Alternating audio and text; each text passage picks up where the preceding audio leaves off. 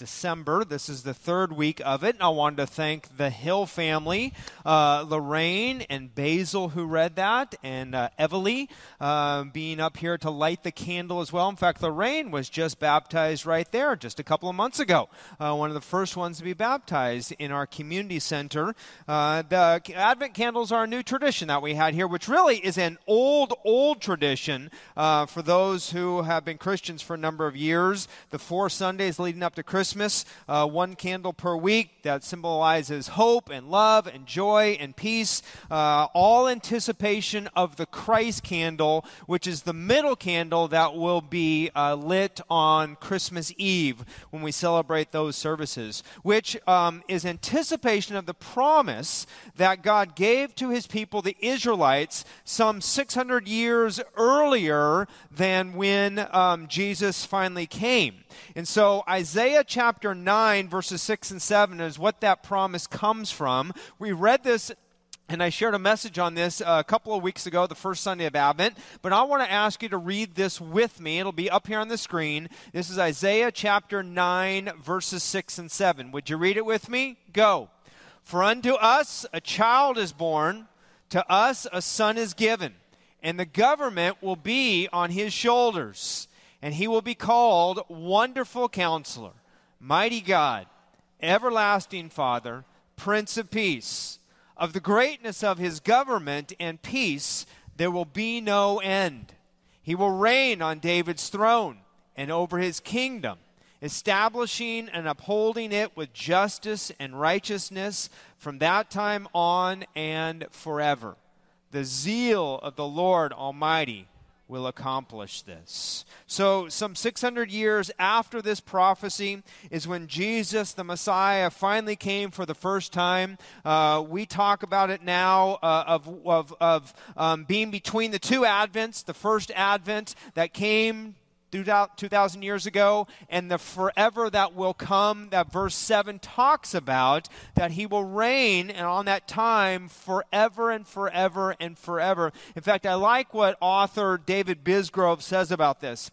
He says, Advent is about how to live between once upon a time and happily ever after. That's where we are. The once upon a time that began back in the book of Genesis and the happily ever after that ends in the book of Revelation. We are there. We are living in the midst of that. And my challenge to you today is really to live with the joy that God wants us to live with. Not a joy that's dependent upon circumstances. That would be called more a happiness. This is a joy that is there because God is in our lives. A joy that is there no matter the situation. A joy no matter the circumstances. This last week, Pastor Pablo came to one of our staff prayer times, and we prayed over him because he has cancer. And for some of you who know Pastor Pablo, he's been our Spanish church pastor for a number of years. And we actually became aware of this back over the summertime. And he's kind of downplaying a little bit because it wasn't a very aggressive form of cancer. They're trying to treat it very lightly. He thought he might lose his hair, but he did not have to lose his hair. In fact, he says he feels great, but tomorrow they're doing a surgery on him to possibly remove part of his colon. They'll open him up and see if it needs that. If not, they'll say, great, you are fine, but if they need to, they will. So you can be praying for Pastor Pablo early in the morning tomorrow when he has that procedure done. But as we were praying over him, in fact, we were praying right over here on Thursday morning, we prayed over him. I could just tell he had a calmness about him, a peace about him, and in fact, a joy that only comes from knowing Jesus, because he said, you know what, I've been able to share Jesus with the doctors and the nurses and with everyone else that I come into contact with, and I know God's going to take care of me.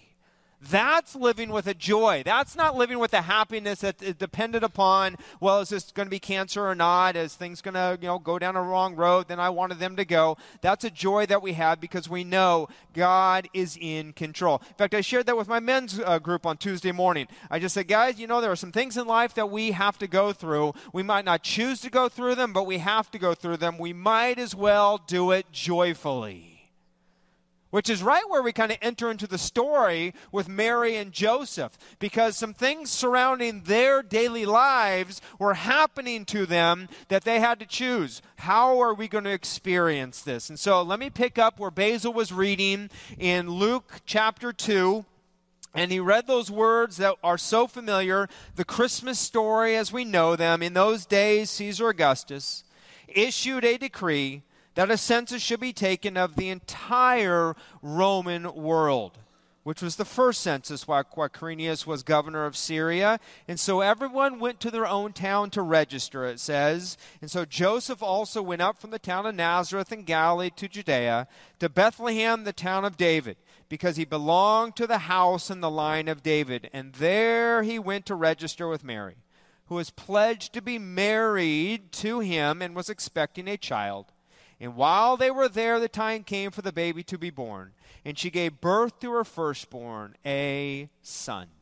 And she wrapped him in cloths and placed him in a manger, because there was no guest room available for them. You know, Mary was told, as we talked about last week, that she was going to have to go through some of these circumstances. And so she could choose how she wanted to go through them. She didn't choose to go through them, but she could choose how she went through them, and she did that joyfully.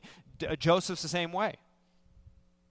At first, he was kind of going the other way, saying, you know what, I'm not cut out for this. This is not what I want to do. But after the angel visited him and said, no, it's okay. This is of God. Again, he chose to walk out and do it in faith and to say, okay, God, even though I might not understand this, I will also walk in this because you are in this. Now, that wasn't easy. Never promised to be easy. In fact, it might have been very difficult, and we know it was very hard. And sometimes it's in moments like those that we have to choose joy. And sometimes it's even in moments like those where we begin to question, okay, God, really? Now? Again? I mean, some of you may be here today and experiencing things in your life that just maybe you feel like they're kind of unfair. Maybe it's something with your health. Maybe it's something with a relationship that you've been in. Maybe it's even your marriage. Maybe it's a child that you're dealing with, and maybe they're grown and your families are just a little bit at odds over time. Maybe it's something about your finances. Maybe it's something with your job, and you feel like you've been doing your part. You feel like you haven't really been doing it wrong. You've been doing it. You've been trying to follow God, and even in those difficult times, it's hard to, but maybe now you're kind of feeling weary. And maybe you're even feeling like, you know what? Would now be a time to kind of just walk away from God and do it my own way? Now, one of the experiences that people don't tell you maybe when you first become a Christian is that from time to time, you do get weary. Time to time, you might question, should I continue following God and going down this road with Him? And if you've been a Christian for a while, you know this. You know it's not all about the mountaintop experiences. You know it's not all about just walking up and up and up and up. There are valleys that are involved. There are hills and valleys involved in the Christian walk. Maybe you're a newer Christian here, and you're just now trying to kind of figure that out, and you're not sure, and you're beginning to feel, am I the only one kind of going through this? There come times in our lives where being a Christian, and I'm just going to be gut level honest here, being a Christian where you just get tired of being good. Maybe you feel like, you know what, God, I've been trying to live up to your standard, but it's too hard. Or maybe you've been saying, I'm trying to do this the right way. I'm trying to obey you, but I'm just getting weary and tired of measuring up.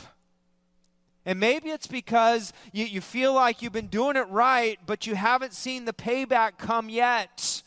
You know, you're thinking, I was good on Monday, and it's already Thursday, and I'm not seeing an answer to whatever I was good at. Right? We get in that kind of microwave type of feeling, don't we? Or maybe we've been reading our Bible. We've been faithful of reading our Bible, but things haven't been changing yet. Or maybe we, have started tithing this year, and we say, okay, God, I know rightfully this 10% is yours. I want to give this to you. Maybe it's even been a few months that you've been doing it, and you're thinking, okay, there should be a check coming in the mail anytime to kind of take care of me. And, God, I've been doing it right, but I'm not seeing this. Or maybe you've made a decision this year to stay in your marriage. It's been difficult. It's been frustrating. and you're not seeing things change, and you're getting a little bit weary. It's not that you don't love God. You love God. It's not that you don't believe in God. You do, but you're just kind of thinking, God, this is kind of hard going through the long haul here, and I'm getting a little tired on this, and I just maybe need a vacation or maybe just a weekend where I can just do my own and do it my own way. Maybe you're saying, God, you know what? Can you maybe just not be a part of my life for this one weekend and let me just kind of do it my own way? And I'm just getting weary from kind of doing good. Again, it's not that you don't believe. You believe. You're just kind of tired. Maybe you're a college student. And maybe you're home from being away, or maybe you're from Delta UOP, or, and you've been trying to set the standard in your own group of friends, but, they've just kind of shunned you a little bit because you don't do the things that they do, and you don't want to do the things that they do. You don't want to pay the consequences from doing the things that they do, and maybe now you're home alone, or you're sitting in your dorm alone, and you're just kind of thinking, really? Is that where I need to be? And you just don't see things changing in that way. Or maybe you're single and you thought you'd be married. You thought, if I lowered my standards, I could be married to a number of different men or a number of different women. Yeah, you know what? Do I have to keep these godly standards? And who set the standards anyway? And so really, do I have to keep that? And, that may have worked for my grandparents way back then, but this is the 21st century. Let's do it differently. You're thinking, I'm just not so sure it's all working this way. Or maybe you're a businessman, and you've been doing it the right way. You've been honest and upfront about the deals, but you're not getting the deals. You're not even getting the bonuses because maybe you've been a little bit too open and honest with what you've been sharing and saying. And now some of your people, some of your work associates are coming and saying, you know what, you don't have to lie. Just don't disclose everything. And you can get some of those deals, and you're thinking, no, I've been taught, and I want to do it the way the Bible says to do it, but God, come on, cut me a break.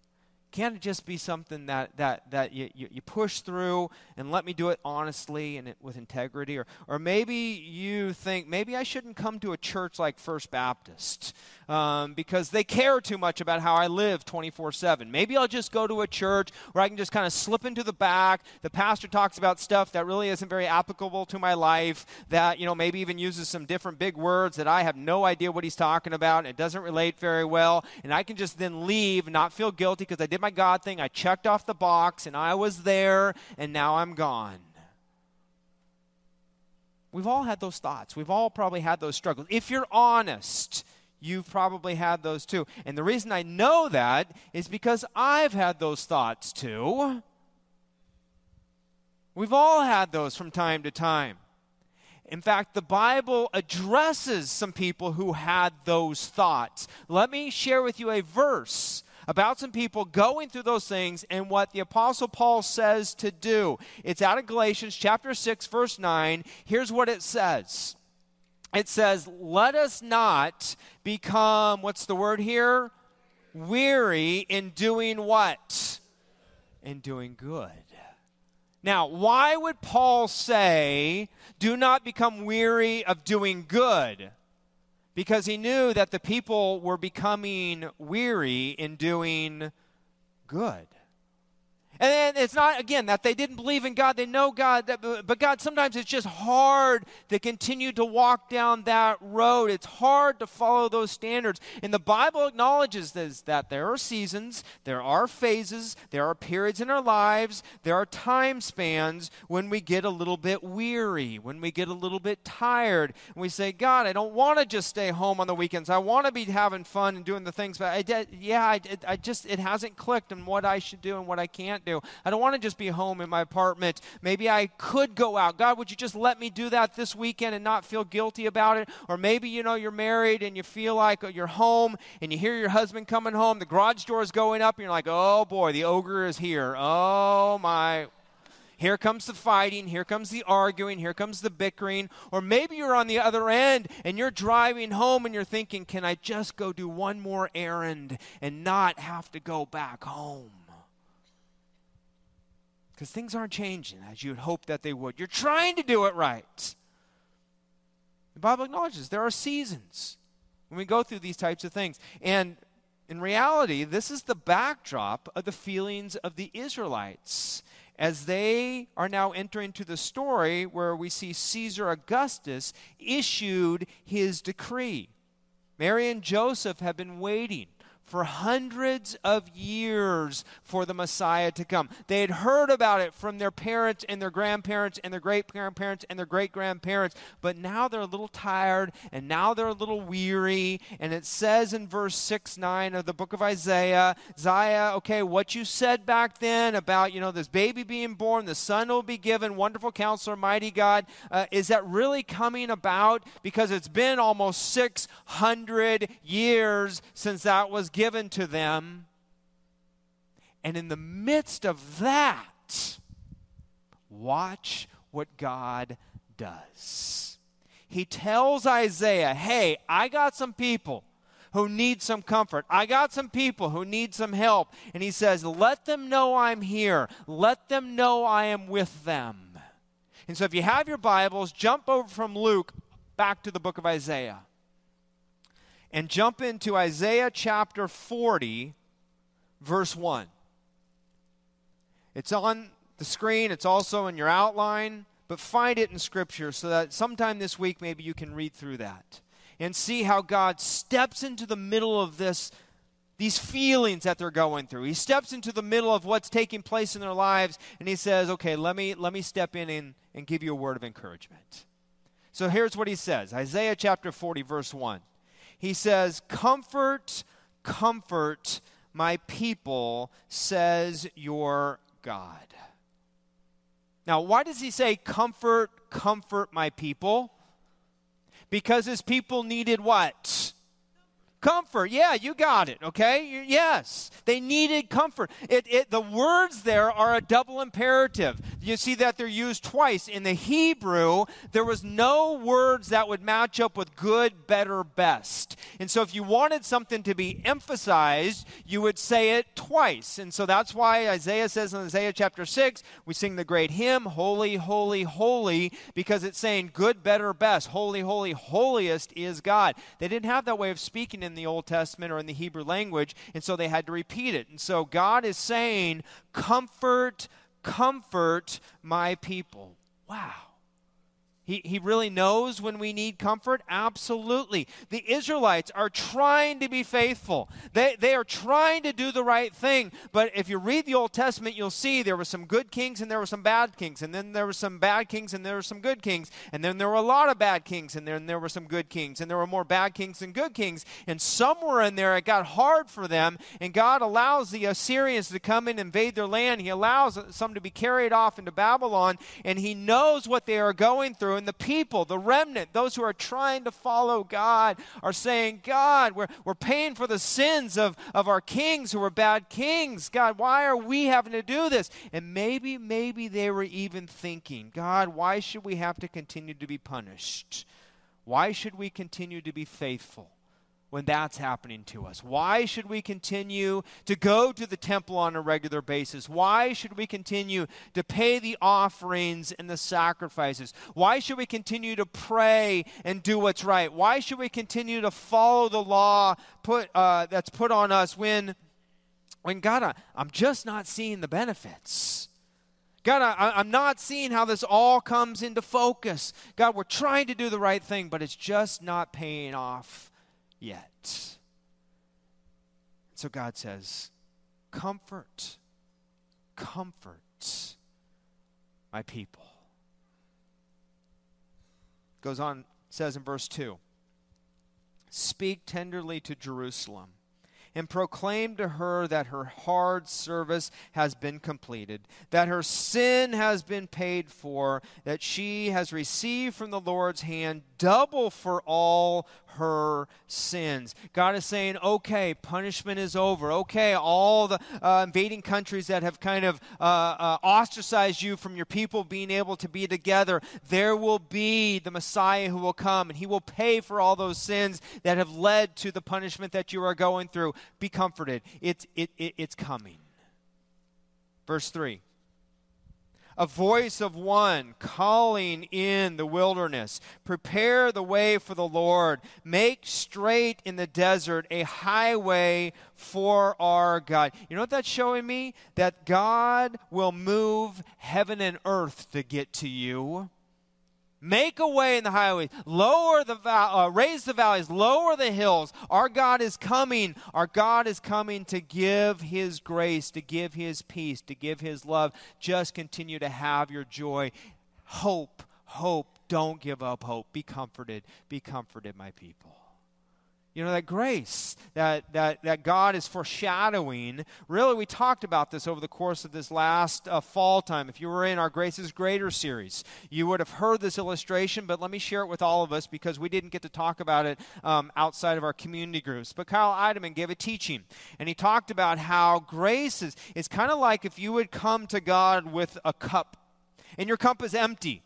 And you're feeling a weariness, you're feeling a weakness that maybe you have, you're feeling a tiredness, and you just need God to kind of fill you up. And you notice that maybe there's a hose coming out from the wall over here, and you bring that hose over and you put it over the cup, and the water begins to flow when you put it over the cup. And it flows, and it flows, and it flows, and it fills up that cup. And then it stops. You say, wow. That's great. It filled me up. God, thank you for stepping in amidst that situation. And so you decide, there's another situation you have in your life. Maybe you're going through some more difficulties, but you bring an empty bucket. And then over that bucket, you again put that hose, and here comes more water, because this time maybe you have a health scare, or maybe you're in school and you have some grades that you're not making, and so you're beginning to panic whether you'll get your scholarships or whether you'll continue to have the GPA that you need, or you're in college and you're fearful that you have to continue to get these good grades, and you just need God's comfort in the midst of this, or maybe you have some bills that you have not been able to pay recently, and so you want to be able to do that, and that water begins to flow. The grace begins to come in to the empty bucket that you brought before the Lord. And it fills up that bucket. And then it stops. You say, God, thank you so much. That was hugely helpful in that time. And so you bring the next time a wheelbarrow with you. And this time you come up with a wheelbarrow because maybe this time you've lost your job, or your marriage is very rough and you're going through a rough patch, or maybe you have some special needs in your family or with your children and you're just exhausted. And so you bring that wheelbarrow, and again, the water pours on, the grace begins to come in, fills that wheelbarrow up with God's grace for you. And so the next time you're experiencing something, you back up a semi-truckload and you bring it up, and again, that water begins to flow, not fast, but steady. Maybe this time you have cancer. Maybe you find out the cancer is terminal. Or maybe you found out about the abuse. Or maybe you found out about the affair. And it hurts. And so you bring that semi-truck up, and again, the water turns on, and the water fills that semi-truck up with God's grace to help you in your weariness, to help you in your struggles. And you begin to see, man, how far will this grace go? And you begin to look over at the hose, and it's connected to a wall. And you walk behind the wall, and you see that there's another pipe that's connected to the delta, which is connected to the ocean. And you quickly realize, wow, it continues to flow with whatever I bring to God. He continues to fill my life up. And so what I want to encourage you is bring your semi-truck full of a life. Expect that from God, because that's where His grace is. When you are weary, when you are tired, when you need comfort, He brings His grace into your life, and He will put it into whatever you bring to Him, because that's how much grace He has for us. That's how much love He has for us. And here's Isaiah reminding the Israelites, saying, I know it's been hundreds and hundreds and hundreds of years, but hang on. Comfort is coming. Verse 7 and 8 says, the grass withers, the flowers fall, because the breath of the Lord blows on them. Surely the people are like grass. The grass withers, the flowers fall. But the word of our God endures how long, First Baptist? Forever. You know, our country is only a few hundred years old. You compare it to other places. Even in this day, the biblical days, these places where Isaiah shared these words, they are buried under thousands of years of history, thousands of years. Scientists, researchers, archaeologists have gone and unearthed all these artifacts and these ruins from how old this is. You think about Caesar Augustus. Caesar Augustus is only a footnote. Basil read about Caesar Augustus. He's only mentioned because of Jesus. We don't talk about Caesar Augustus. He is more famous for salad now than he is for being the ruler, right? Why is Jesus, though, continue to be talked about? Because that's God's word, and that's God's purpose, and that's God's promise, Jesus. Caesar is just a footnote on the midst of that. God's word stands forever. Look at the language. Go down to verse 11. It says, he tends his flock like a shepherd. He gathers the lambs in his arms and carries them close to his heart. He gently leads those that have young. Again, very comforting, shepherd-like shepherding that God does for his people because he loves them. And then watch this. Jump all the way to the end where it says in verse 28, do you not know and have you not heard? The Lord is the everlasting God, the creator of the ends of the earth. He will not grow tired or weary, and his understanding no one can fathom. That's where we enter into now this verse in 29, and this is where the promise comes in. Start to click with this. Watch this. He says, he gives strength to the weary and increases the power of the weak. See, when you are weary, when you need that, that's when his strength comes to you. That's when the water begins to pour into your life. When you have that weariness, you ask God, God, give me strength. And he doesn't just shoo you aside. What does he do? He gives you that strength. He brings that comfort your way. He fills you up with his grace. 30 and 31. Even youths grow tired and weary. Young men stumble and fall, but those who hope in the Lord will renew their strength. They will soar on wings like eagles. They will run and not grow weary. They will walk and not be faint. That word there for hope or wait, as it's translated in some of your versions, is the Hebrew word havah, which has a word picture with it that is like a robber waiting on the side of a road, waiting for someone to pass by, eager, anticipating, participatory, active waiting. Something's about to happen. Something's going to take place, and I'm going to be ready for it. And God is saying, if you maintain that type of hope, if you maintain that type of waiting, then you will find the strength that you need. But here's the question. Do you believe the promises of God's word? See, God will identify what the people are going through because he knows we're going to go through it as well. It's in there. We can see that. But he gives them promises. And those promises are God's word that we've just read that will last forever. It will always stand. It will always be in place for us. And so the question is, do you believe in those promises? And second question, do you choose joy while you're waiting for those promises to come about? The answer to that second question is probably what depends upon what you believe about the first question. Do you believe those promises? Does your faith, does your joy rest on circumstances being good, things happening that you want to happen, that you think should happen, or do they rest upon God's promises of saying in his time and in his way, he's going to bring this about?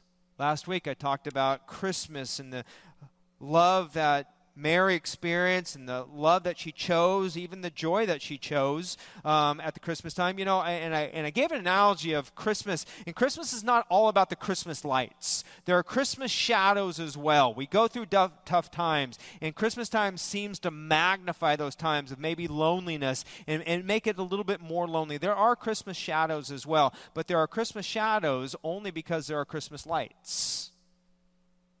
And those lights shine in the darkness. That means there is no more eternal darkness. When we have Christ in our lives, yes, we will have shadows at times because there's light, there's going to be shadows, but no more eternal darkness.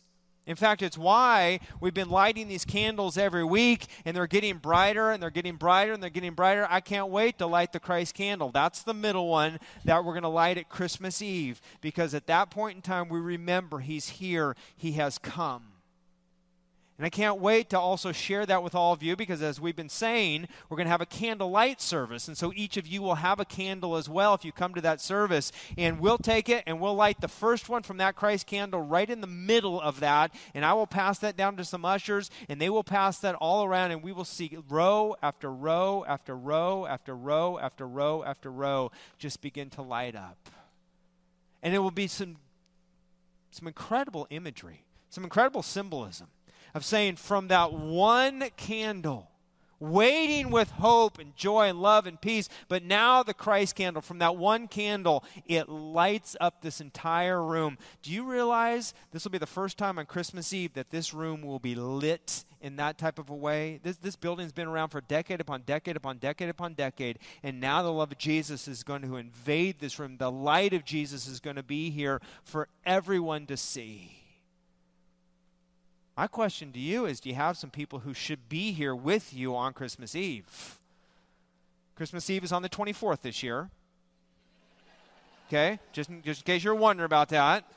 Okay? That's a Monday. Next Monday, as Pastor Derek reminded us, we have an invitation in your bulletin. I'd encourage you.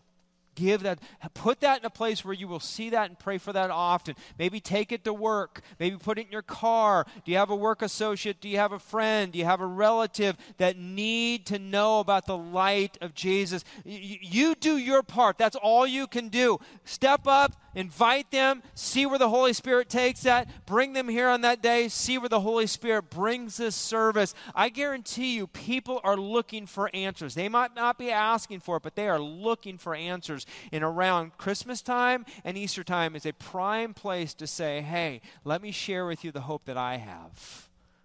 Let me put the light of Jesus in front of you. And this service, first time we'll ever do it over here, and the candlelight services that we will have, the candlelight service, the one service at 5 o'clock on that night, will just be an event that I think you'll remember. As a kid, I remember doing those services, and they were so meaningful to remember those things. It's times like that we say, okay, God, I know you're here. And even when I don't understand everything, God, even when we don't know why, we can say, but God does. Even when we don't know how, we can say, but God does. Even when we don't know what's next, we can say, God knows what's next. And we're reminding ourselves of that. Once a year, we do it at the Christmas time. Once a week, we do it here in services. It's why we don't... Yeah, we do take God's word seriously, and we do want to gather regularly, and we don't want you to be away from God's word. In fact, that's why we encourage you to read God's word every day, so that it doesn't just become a week-to-week thing. It doesn't just become a season-to-season thing. It becomes an everyday thing. Why? Because when we don't, we become weary. In fact, look back at the verse that I gave you at the beginning, Galatians 6:9. Remember what that verse said? Let me read it again. It said, let us not become weary in doing good. But that was only the first part of the verse. Look at what Paul says next. He fills it in by saying this, for at the proper time we will reap a what?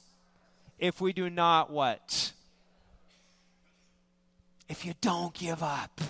You'll see it coming about. If you don't give up, God will be faithful. If you continue to say, God, I'm going to do it your way, you'll see the harvest come about. God, I'm going to continue to give even when I give sacrificially. You'll see that harvest come about. God, I'm going to continue to do the right thing.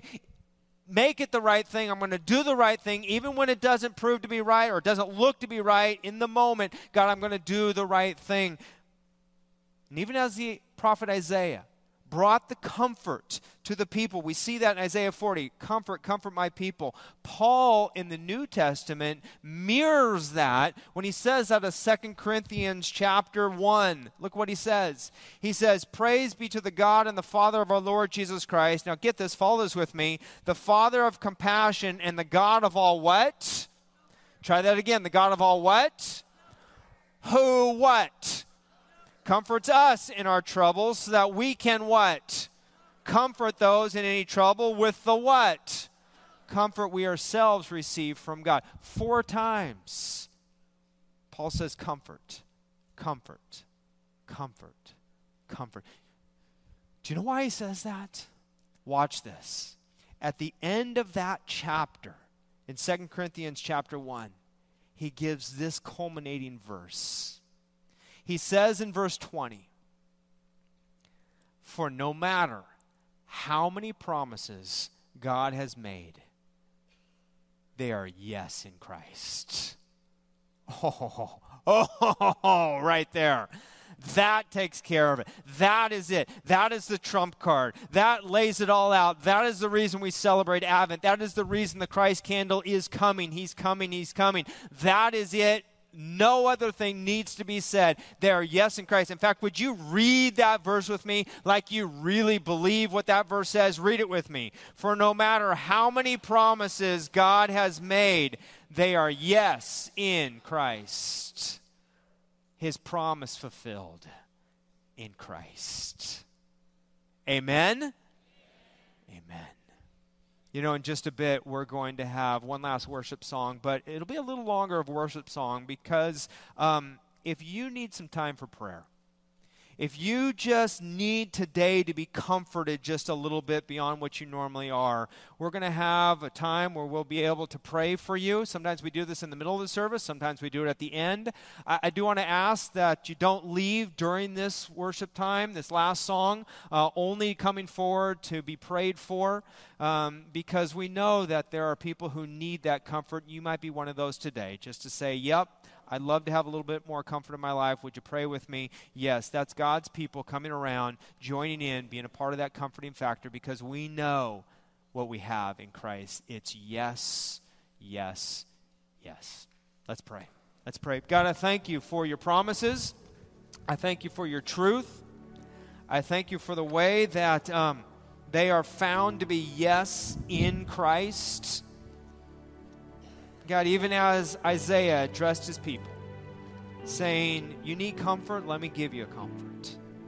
You will have one who is coming, the Messiah, who will be here to take away your sins, the Messiah who will change everything, that one by the name of Jesus the Christ.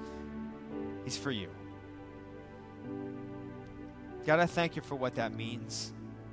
It means everything in all this life that is confusing will be answered, and it will find its answer in Christ of yes. It means every longing we've had will be filled up. It means every glass, every bucket, every wheelbarrow, every semi-truck that we need in our life that is weary and tired, it will be filled up with your grace. God, it will be yes. God, I pray for those today here who need that kind of comfort. In fact, if you just do this with every head bowed, with every eye closed, if today you're saying, Pastor, I just need a little extra prayer, I just need a little extra comfort in my life, would you personally pray for me this week? Just, if you would, just raise up your hand right now, and I'll just see that. Praise God. Yep, all over the auditorium. Absolutely. Yep, from east to west. Yep, I see those hands. God sees those hands. We will pray. I will pray for you personally this week, that God will bring more comfort into your life. Let me say this as well.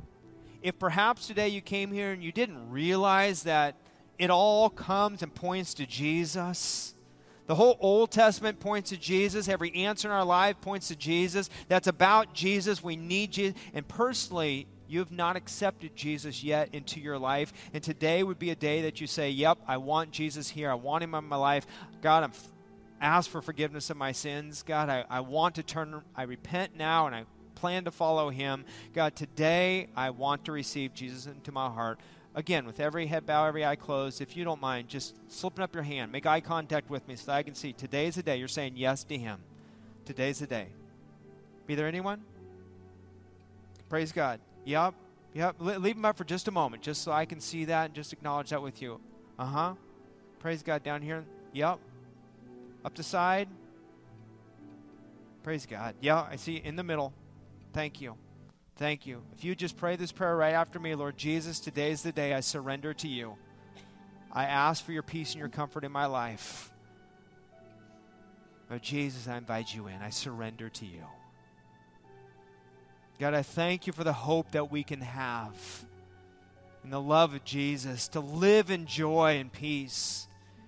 And so, God, even as we sing this last worship song, folks, if you would like to be personally prayed for, please come down. You can join in time of prayer. We can go beyond the song as well if you'd like to just experience that in prayer. Otherwise, if you would stand to your feet as I end this prayer and you'll sing these words to this song, we know that they will reach the throne of God and his comfort will be upon us. Lord, we thank you for that. And it's in the name of Jesus that we now worship you again. Amen.